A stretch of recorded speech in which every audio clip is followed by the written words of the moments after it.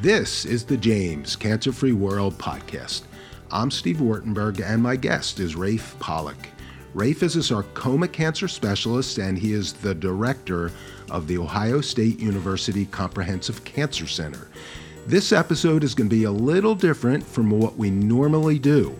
After we've recorded the past several podcasts, we take a pause, and then I ask my guests the following question: what's something going on in cancer research or treatment that you're really excited about and has great potential? The answers were really fascinating and interesting, and we've put them together in this episode.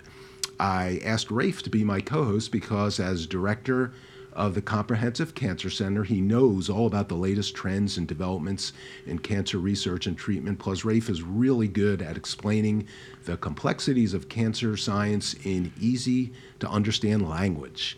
Thanks for co-hosting, Raph. Steve, it's great to be here. Lots of exciting things happening in the Cancer Center. Yeah. We are about a year plus out from our every 5-year renewal of the Cancer Center Support Grant that enables us to maintain our comprehensive designation. And of course, the NCI does attach some significant funding to that entire process. So there's money on the line, as it were. And in so doing, we are gathering up a lot of information about what's been going on in the Cancer Center over the past several years, and two metrics which I'm just very, very humbled and proud about. Over the past 4 years, during this term of funding, we've recruited more than 200 new members to the Cancer Center. Wow. Just the number of new recruits is larger than most cancer centers in the United States, and it speaks to the team effort that has been involved in that process. The other aspect that I'm also very, very impressed with and humbled by is our overall cancer research funding from the National Cancer Institute, which has increased from $39 million a year 3 years ago to $65 million currently, which places us among the top 15 in terms of aggregated funding of all cancer centers in the United States. And we're knocking on the door to break into the top 10. So a lot is happening that those metrics substantiate. Wow, and it's really interesting from my standpoint because I've gotten to hear the past couple of years all the things you're talking about that have led to the increased funding from the high scores from the NCI. So keep up the good work. Well, it's the best collaborative environment for cancer research of any place that I know of, and the team effort that's involved. I like to joke with friends, maybe this is not appropriate given what happened last Saturday, but excellence in team sports extends from the football stadium directly to the Cancer Center, and we're very, very proud of that culture of collaboration here. Okay, and I think you're right. Maybe we shouldn't talk about that last football game. Or at least not too much. Not too much. So let's get into some of the answers that were provided by some of these giant team of collaborative scientists and physicians that you lead. Great. And let's start with Roman Skoracki, who's been on the podcast several times. Roman is the medical director of the Stefanie Spielman Breast Center, and Roman also leads the James Division of Oncologic Plastic Surgery. And here's what he had to say when we asked him that question. I'm going to pause because I don't really want to say this because it's going to put me out of business, I think, being a surgeon and all. I'm convinced that I think that the advances in chemotherapy are probably going to, we're already seeing this, we talked about a little bit, this de-escalation where we're seeing tremendous responses of tumors to the point where there's so much shrinkage that we can perform much smaller surgical interventions already.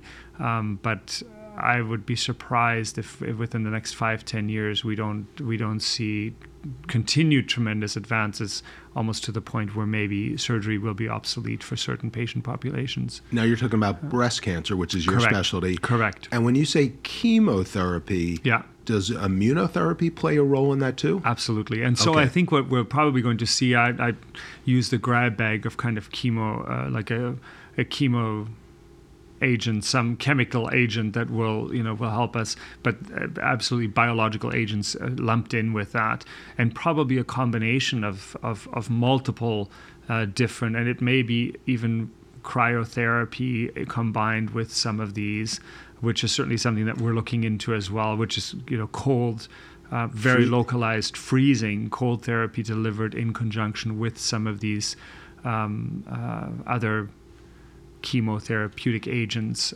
will probably replace surgery for a good number of patients in the near future. If I understand it correctly, a woman who presents with early stage, possibly a small breast cancer tumor, that's when this could be appropriate. And then instead of having to have a lumpectomy, which is a partial removal or removal of the tumor and a partial removal of the breast, or a mastectomy, that the chemotherapy, immunotherapy combination, cryotherapy could eliminate the tumor, no surgery.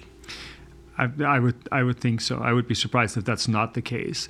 I think maybe not even just the early stage. I mean, I think that it's really going to be the tumors that we can identify that have some kind of a signature, something along in their cell that is targetable. So something where we can create a therapeutic agent that can very specifically target that cell while having little or no effect on the remainder of the body, but being so effective at killing that one cell. I think that's the kind of tumor, and it may not just be an early stage, but that's the type of tumor I think that will lend itself for that type of therapy. That would be a huge revolution. Yeah. And I take it you might be happy to be out of a job. I'd find something else to do. Yeah. Absolutely. Well, Steve, Dr. Skoracki is actually a very close personal friend.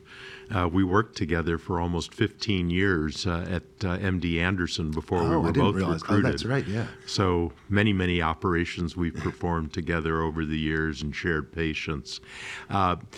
Roman is absolutely spot on. There are so many amazing developments that are taking place in breast as an exemplar. Earlier and more strong screening processes coupled with genomic analyses are going to enable us to identify patients at the very earliest stages, even in the context of risk and therefore prevention therapies. The standard treatments, Roman alluded to much smaller surgeries. We're seeing that happening by step on the basis of clinical trials. Lymphadenectomy, removing the lymph nodes from under the armpit. There are other ways that we can get that information. We don't have to sacrifice the entire breast, not hardly. Smaller and smaller tumor margins, less and less invasive procedures.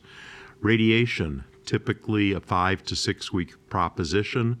We don't know if flash radiotherapy will work in this context, but if it does, a single treatment will offer the same comparable benefits to patients.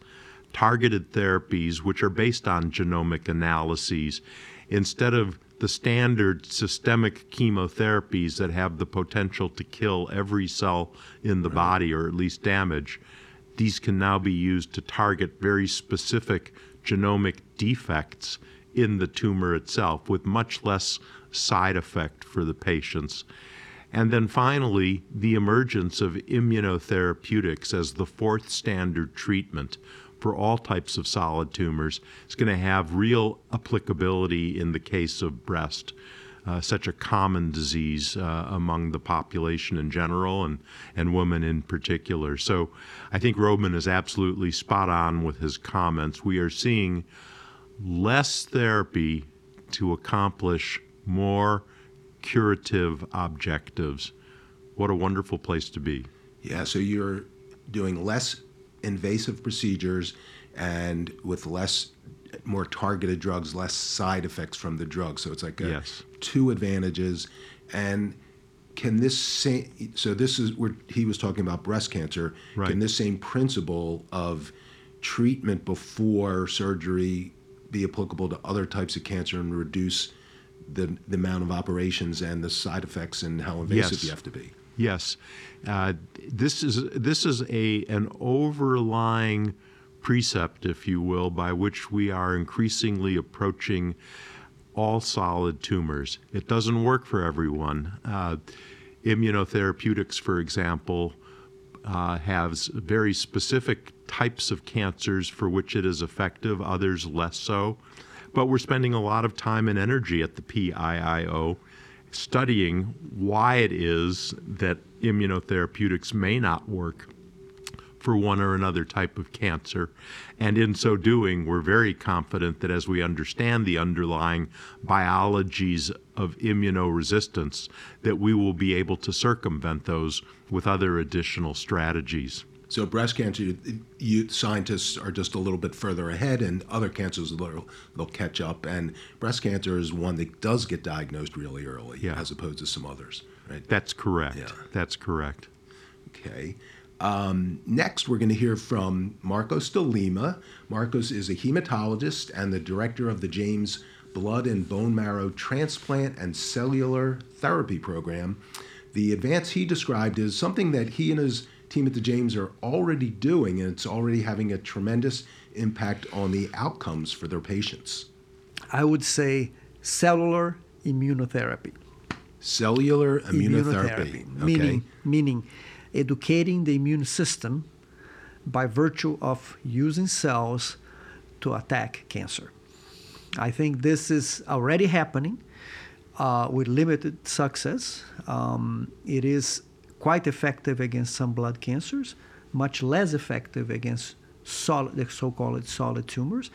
But I think the next frontier is exactly there. You know what I mean? We're going to learn how to bypass the defenses of the solid tumors, and we're going to be using more and more cells to treat them. So this is removing cells from a cancer patient's body, re-engineering them, And and giving putting them them back. back in the body, and then they will do what?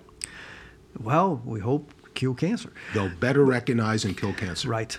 And the other possibility, which again remains to be seen, but I think you're asking for the The future, 5 to yeah. 10 years, is to use somebody else's cells. So meaning you do not use that person's cells at all, which may or may not have an intrinsic defect to start with, but you use a donor. And you get those healthy cells and do the same, meaning educate those cells to recognize a given structure in that person's cancer. What's the stumbling block preventing this from happening that will hopefully be overcome in the next several years? The donor cells, which intuition says, hey, that sounds better than using your own. The problem is they are rejected very fast. And you also have to prevent them from recognizing too many structures, right? You wanted them to just go after what you want. So those two stumbling blocks are, I guess, the major ones, which is your ability to reject that cell from somebody else and the ability of that somebody else's cells to reject you. Okay. So it's, you have to be careful there. But how confident are you scientists will be able to accomplish those? I think we already have a few of those around against blood cancers. The CAR T-cell concept we've talked about. Yeah, but in this case, from a donor, Okay. From off the shelf, if you would, cells already So made. it's already started. Yes, it has already started, and it's showing promising results. Well, Marcos is also an old friend from Texas days. Not everyone who's at Ohio State was recruited from Texas, but there's a large community of expats up here. We saw the light and got here as soon as we could. Okay. Having said that, he's absolutely, again, spot on. The ability to recover patients' own immune cells and then amplify them and transfuse them back into patients is kind of the golden ideal. But it's very rare, particularly if patients have had chemotherapy that can suppress bone marrow responses, that they have enough such cells. Okay. And so developing the ability to use other donors is going to be very, very important. It's just a different type of transfusion medicine than what people would associate with transfusions for trauma or GI bleeding, because what we're transfusing is the actual immune competence. And again, there is need for research. We don't know why this doesn't always work. We do know the steps by which most immune cells recognize a tumor as being foreign, how they attach to tumors, how they develop and deliver mechanisms of death for the tumors, and then how they disengage and go find an additional target. But much of that work is still theoretical. It has to be tested in clinical trials. There will be side effects to these types of treatments that we can't totally anticipate at this point. But the promise of this approach is remarkable, and the talent that we have here in so many different areas that spans all age groups. This is also a program that involves physicians at Nationwide Children's Hospital as well as at the Wexner Medical Center with adult patients, has really enabled us to achieve a national and international visibility in this area. And I share Marco's enthusiasm and faith, confidence that these types of treatments are going to be modified and will be applicable to patients. And as I mentioned in response to Roman's video, these will become part of our standard therapies for solid tumors. It sounds like, in a sense, this is more equivalent to an organ transplant than a blood transplant, and that 20, 30, 40 years ago, you had that rejection problem with organ transplants that science has overcome, and it'll do the same thing for this eventually. Yeah, I guess it would come into the philosophy, can a single cell be considered an organ? Yeah. It has functionality, yeah. Multifunctionality. Maybe I oversimplified. but no, I think that there are, in many ways, that's a good way of thinking about it. And some of the problems that potentially will need to be overcome have already been worked through in the area of kidney transplant and liver transplant, where there are also developments taking place on a constitutive basis to make large organ, if you will, if we had a small organ, large organ differential, much safer and more effective for patients. Okay, so this is going to be a theme in our next one is re-engineering cells. Right. And next is Margaret Gatti-Mays. Margaret is a medical oncologist who specializes in breast cancer, immunotherapy, and early-stage clinical trials, and she is the section chief of breast medical oncology at the Spielman, and her answer is a bit of a follow-up to what Marcos de Lima just talked about, and I don't think she's from Texas. So much of the cellular therapies to date have been like with CAR T cells and those types of agents. Engineering the cells to better recognize and kill cancer cells. Exactly. Because your immune system is a very potent tumor killing machine. And so tumors tend to try to figure ways to outsmart the immune system. And so these cellular therapies are a way to help kind of reinstitute that tumor killing machine within the patient's body.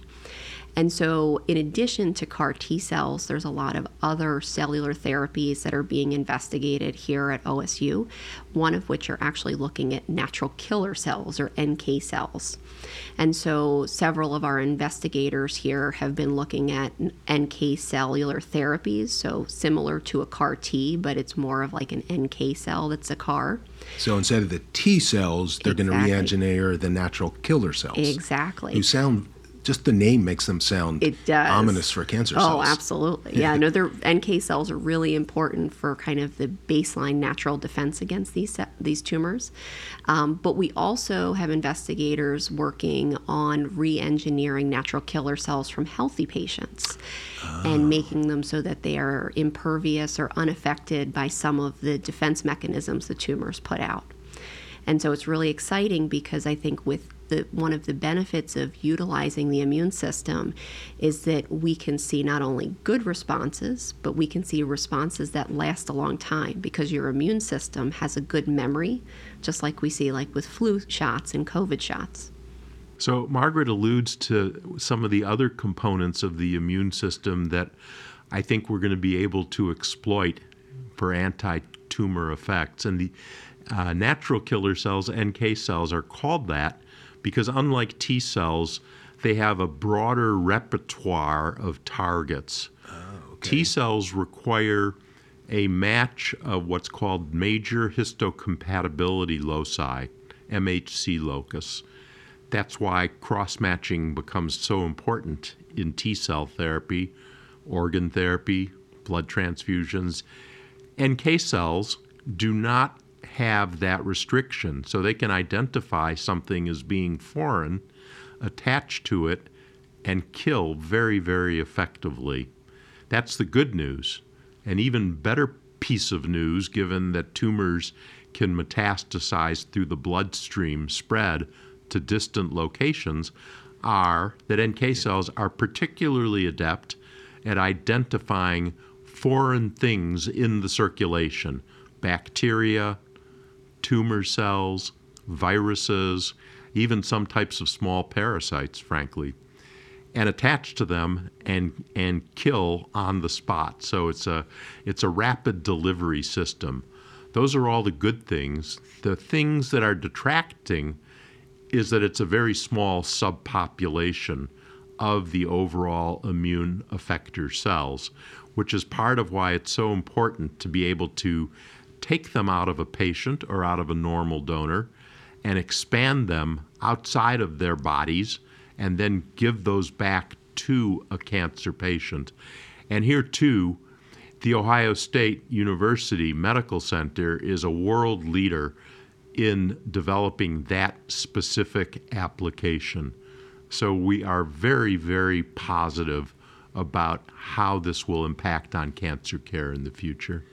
Wow, so as I'm listening to the last two, it sounds like, and let me know if I'm correct, that CAR T cell, where you're re-engineering the T cells, is further along and is being applied to patients now here at the James, with the natural killer cells, which shows great promise, is not quite as far along in terms of clinical trials and patient application. That's correct, Steve. Yep. So that's further out and shows great promise. Great promise. Okay, and I think this next one also has to do with re-engineering in another different way. Richard Wu is a medical oncologist who specializes in skin cancer and melanomas and the early development of new drugs. He also talked about the concept of re-engineering cells to better treat cancer. Yeah, I think one of our privilege of being a specialist in melanoma and skin cancer in general is that we're leading the way in terms of developing new immunotherapy approaches. When I attended the American Society of Clinical Oncology meeting a couple months ago, there were some pretty exciting therapies that were presented. One of them is a type of therapy called the oncolytic virus. Say that again, oncolytic virus? Yeah, oncolytic virus. Basically, it's an approach of taking and re-engineer herpes virus, right? The herpes virus causes the infection, but in the laboratory, we can remove the genes that can be responsible for infection and replace them with the ones that can make them infect the tumor cells more selectively, while stimulating the immune system. And this therapy is given by injecting into the patient's tumor, with the idea of like killing not only killing cancer tumor cells, but at the time when cancer cells are killed, these viruses also release these signals that can attract the immune system to make it to make the immune checkpoint therapies more effective. So it'll recognize the cancer throughout the body. Yes, that's the idea. And I mean, there are a couple of companies that they're developing promising candidates in that area, which I'm pretty excited about. You were nodding as he was talking, so I think you think he's onto something. Oh, absolutely. Yeah, it's the use of viral oncolysates has been around for a long time, but what is novel and new is our ability to reverse engineer the genes, if you will, to keep the ability to target intact while decreasing the virulence of a virus to infect other normal cells in the body that we don't want to have damaged. So that's a very important new. And we are increasingly coming to appreciate, as Dr. Wu spoke to, we really get a twofer out of this, because not only can the virus directly kill tumor cells, but in the act of killing and releasing certain chemicals from within the tumor cells, as well as their presence unto itself, it becomes an attractant for other immune cells to come in and also kill. So it doubles and triples the effort. Exactly. And all of these different mechanisms are going to be worked in concert with each other. One can see a situation where patients will receive combinations of immunomodulatory treatment processes. We have to define the sequence, we have to define the dose, we have to define how these treatments interdigitate with other types of cancer treatments. But the basic premise, is this worth pursuing because these have tumor-killing abilities? That's absolutely the case. Now we're, in some ways, simply trying to integrate and expand their spectrum of cancer-killing processes. Okay, that's really fascinating. Yeah. Next is Peter Shields. Peter is a medical oncologist who specializes in treating patients with lung cancer, and his answer is a little bit different than some of the others. Yes. One of the things that I'll mention that we're focusing on, that Ted Wagner has taken a lead on, that I'm closely involved with and is very interesting, is a way to really improve the quality of life for our cancer patients. You know, when they get diagnosed, or whenever, they're stressed, they're depressed. You know, lung cancer patients have among the highest suicide rates. Mm-hmm. So in the media, there's a lot of attention on psychedelics, psilocybin, ketamine, and others as a treatment for PTSD. You know, there's a real strong track record of treating mental health disorders, but it's still a new field. That has been in the news a lot lately, yeah. Very big in the news. And as a skeptical clinician, knowing that lots of research ideas don't pan out, you know, we got to get those trials done.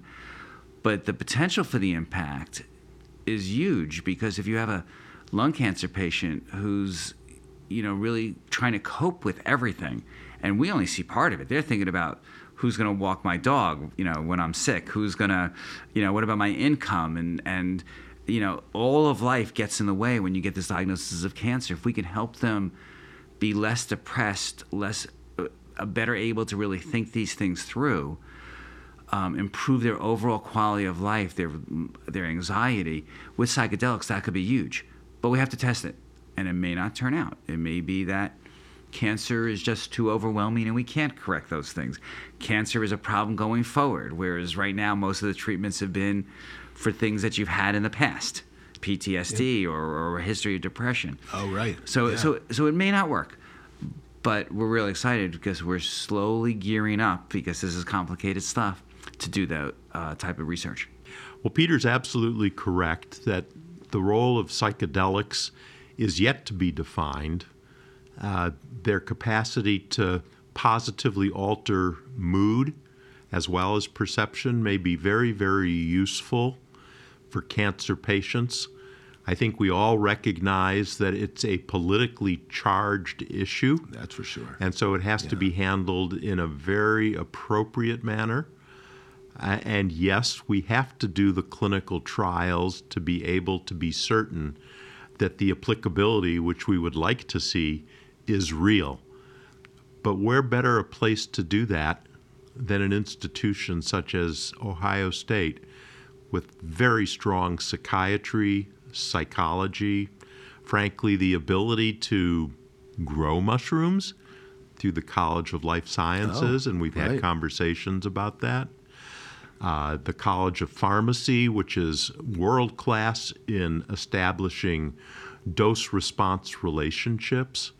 So there's a lot of interest in pursuing this that, frankly, in the context of a cancer center that's embedded in a large world-class medical center, which in turn is embedded in one of the broadest and deepest university environments in the world, is clearly the right place to pursue these types of potentially groundbreaking studies. And so we're very excited. And it sounds like that keyword collaboration is running throughout this whole process. There you go. Exactly. Yeah.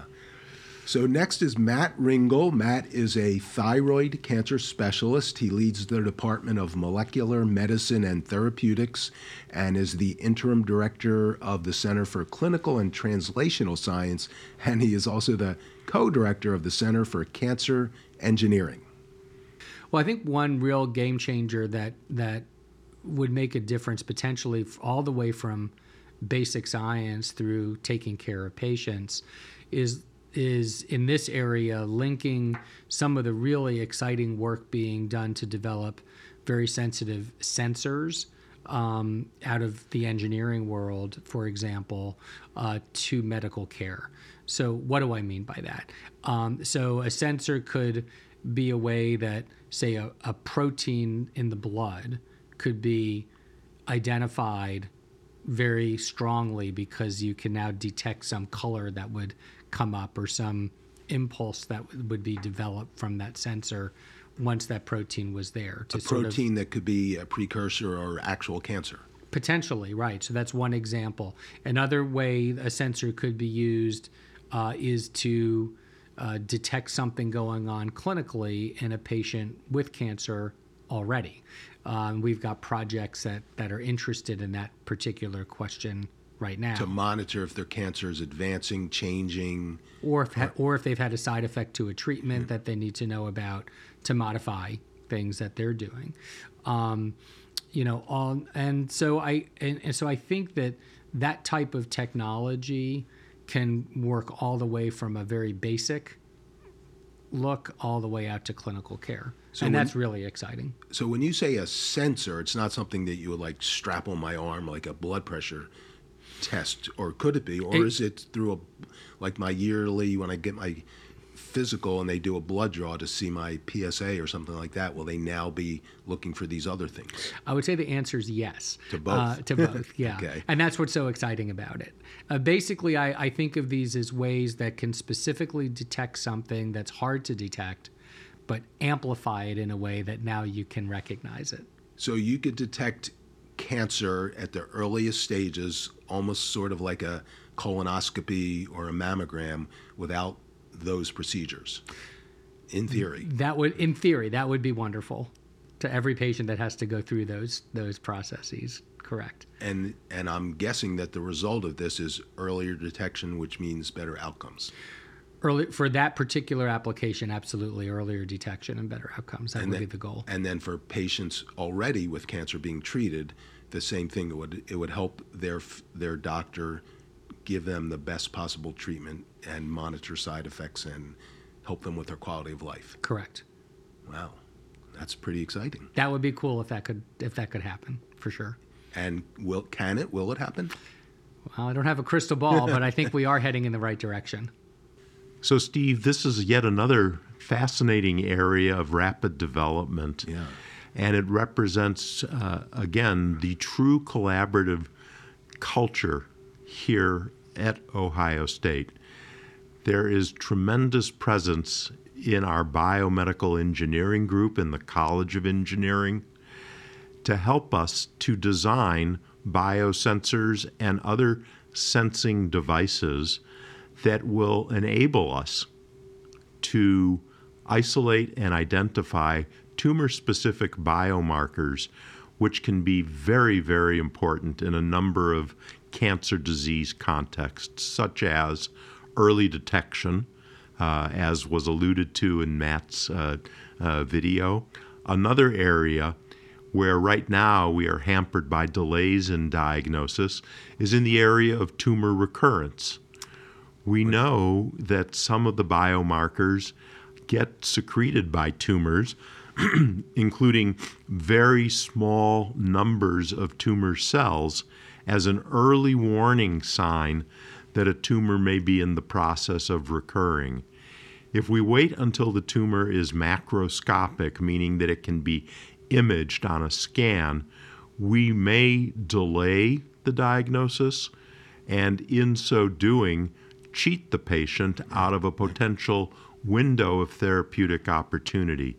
So this is going to have tremendous impact. Not all of the biosensors require an actual blood sample. We're looking at urine. We're looking at sputum as potential other areas that might be even more accessible. A patient could literally send a urine sample through the mail to be monitored. That's another possibility application.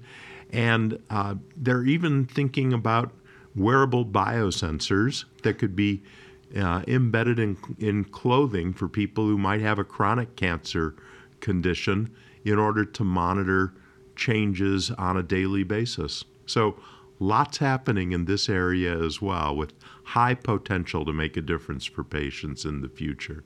And so the goal is earlier and earlier detection. And our next answer from James Rocco also follows along that line. And James is a head and neck cancer specialist and the chair of the James Head and Neck Surgery Department. Like I said, his answer is related to what we just heard from Matt Ringel. I think what I would say is the most exciting, and it started, it's beyond just imminent, it's actually started, is circulating tumor DNA. And this is the detection of DNA in your bloodstream from a blood draw that has been released from a tumor that's in your body. A cancer tumor. Yes, a cancer. Their tumor cells are always dying as well as growing, and the net result is growth, and that's why a tumor gets bigger over time. They grow faster than they die. Yeah, but there are ones that are popping and dying, and when they do that, they're releasing this DNA into your bloodstream, and you can detect it.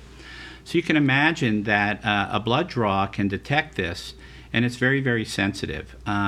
So for example, before treatment, we often get a level. Let's say that level could be like 100, and then we could do surgery. And the day after surgery, that level is 0. And we're like, oh, that's a very, very interesting thing. Is it possible? Traditional clinical care would say, well, we're not just going to do surgery. We're going to follow that surgery with radiation or maybe radiation chemotherapy. But now we're like, but the blood test is 0. Yeah. What does that mean? Could we avoid radiation, or could we avoid chemotherapy, or could we lower the dose of that? Well, we're not sure. So we're starting to think about clinical trials to look into that to see if that's true. After therapy, if people have a level that's 0, we can use this test to follow them. So normally we do a physical exam at a regular interval. We do CAT scans, PET scans, MRIs, scope exams, sometimes exams in the OR. And, they're pretty good. But, patients have negative exams for a while, and then the cancer comes back.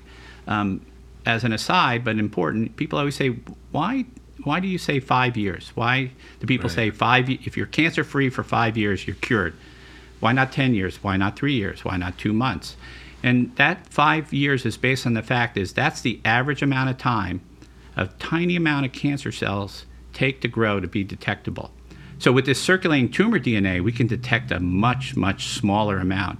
How small? We don't know. They're trying to figure it out. It's called minimal residual disease. What's the noise floor of these blood tests? But the noise floor of these blood tests is much lower than a PET scan, a physical exam, an exam in the operating room, or an MRI. The noise floor is the minimum amount needed that you to can detect. That's right. And so instead of it being a 10, now it's going down to an 8, a 7, a 6, and that's right. It can be micro. And That's right. And also, if the tumor starts to grow, long before we can detect it with traditional ways. Right. We may detect it in the blood test. And in fact, I have patients where that's happened, where the first thing that we found was a blood test that said the tumor is back. So I certainly understand how and why and the importance of doing this with people who have had cancer and after treatment, but will there be a day down the road where when I go in for my yearly physical and I get a blood draw every time, they'll be doing this circulating DNA test and can determine that there's cancer in me or anyone who does this test every year, and they'll catch it when it's just a few cells circulating around in my blood or in one of my organs. Yes, that's coming. And I think faster than we think. Jim alludes to yet another application of this biomarker process that we just talked about. The fact that tumors, not all tumors, release circulating free DNA that can be detected. All tumors release it, but our ability to detect it at this point has certain thresholds. So this has to be ultimately standardized if it's going to become, which I think it will, a standard approach to cancer detection. We would like to think that there's a holy grail that one test will identify all 500 or so different types of cancers that someone might have, but it probably is not going to work that way. It would be a panel of DNAs that are circulating, and it may be that in some tumor types, it's not the circulating DNA, but perhaps circulating RNA, which is much more rapidly degraded, or even the presence of a protein, which we already know, CEA, PSA, those are protein-based screening processes. But the use and utility of these types of approaches is absolute.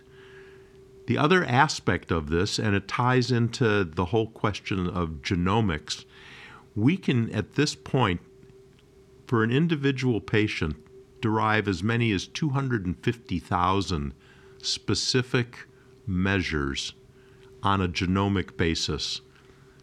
How can an individual, a clinician in a clinic, get their arms around 250,000 data points for every patient at every clinic visit?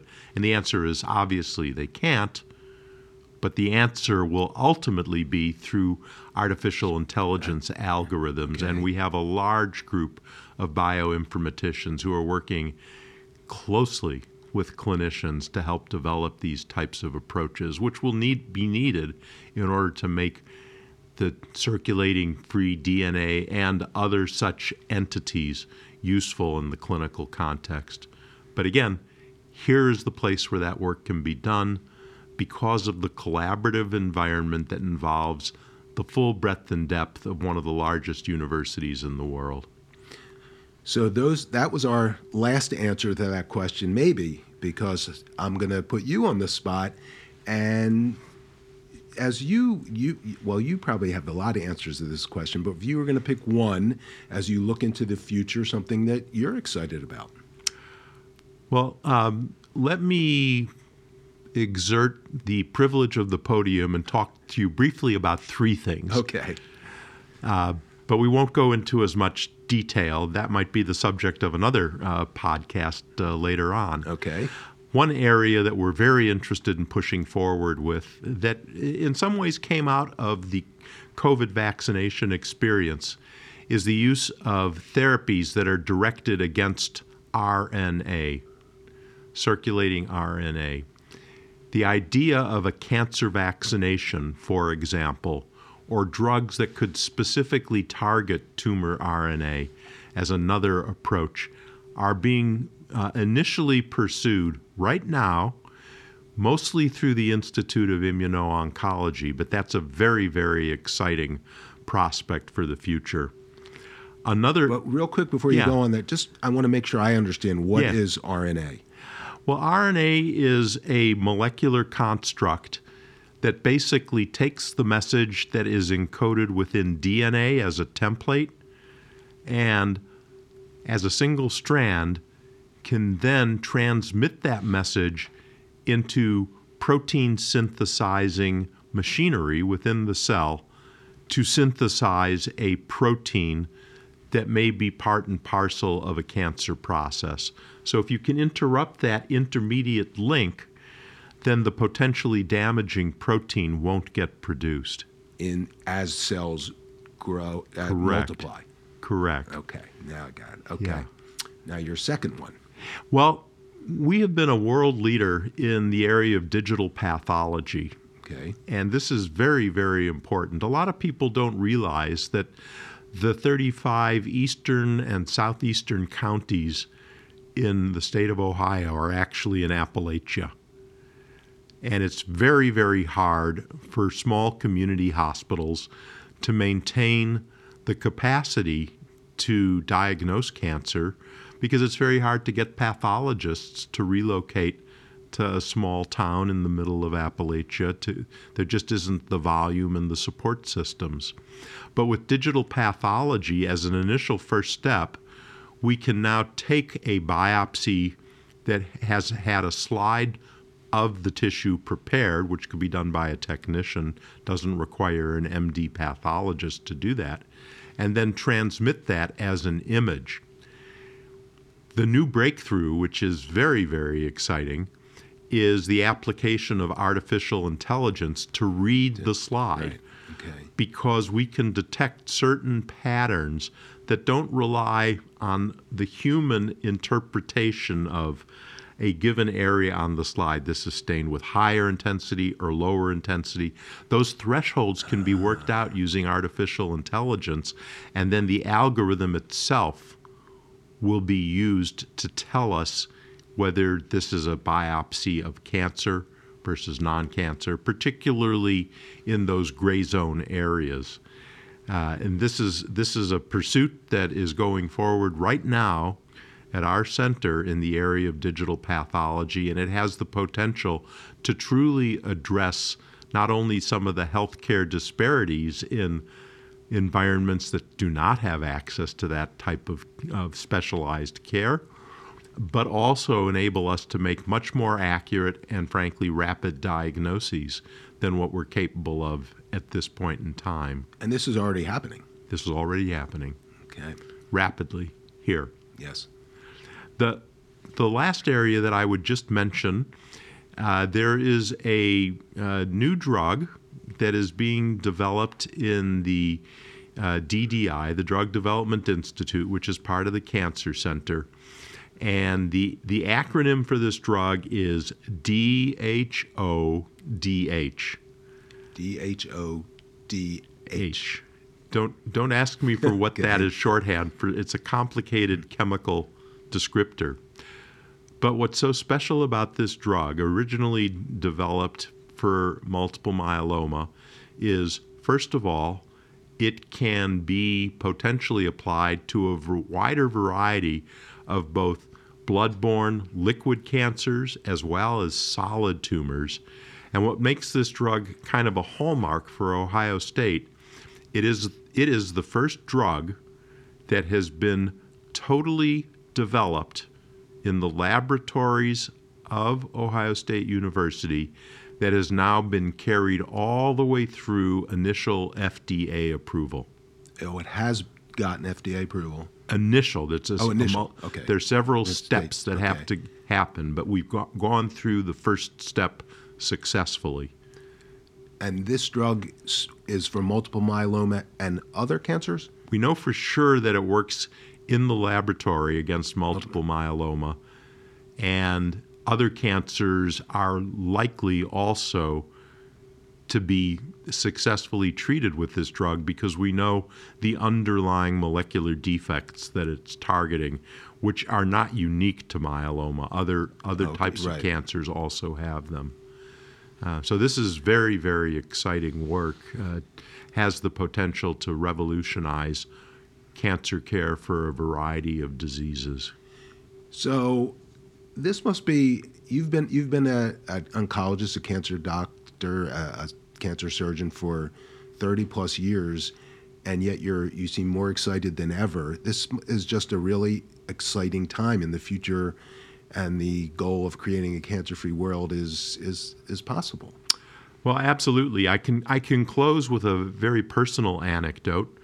I'm one of 5 cancer doctors that I know of at the James who's also a cancer patient. I have a disease called chronic lymphocytic leukemia. And at an earlier point in my career, when the drugs that we had available were typified by a drug called chlorambucil, which had about a 35% response rate.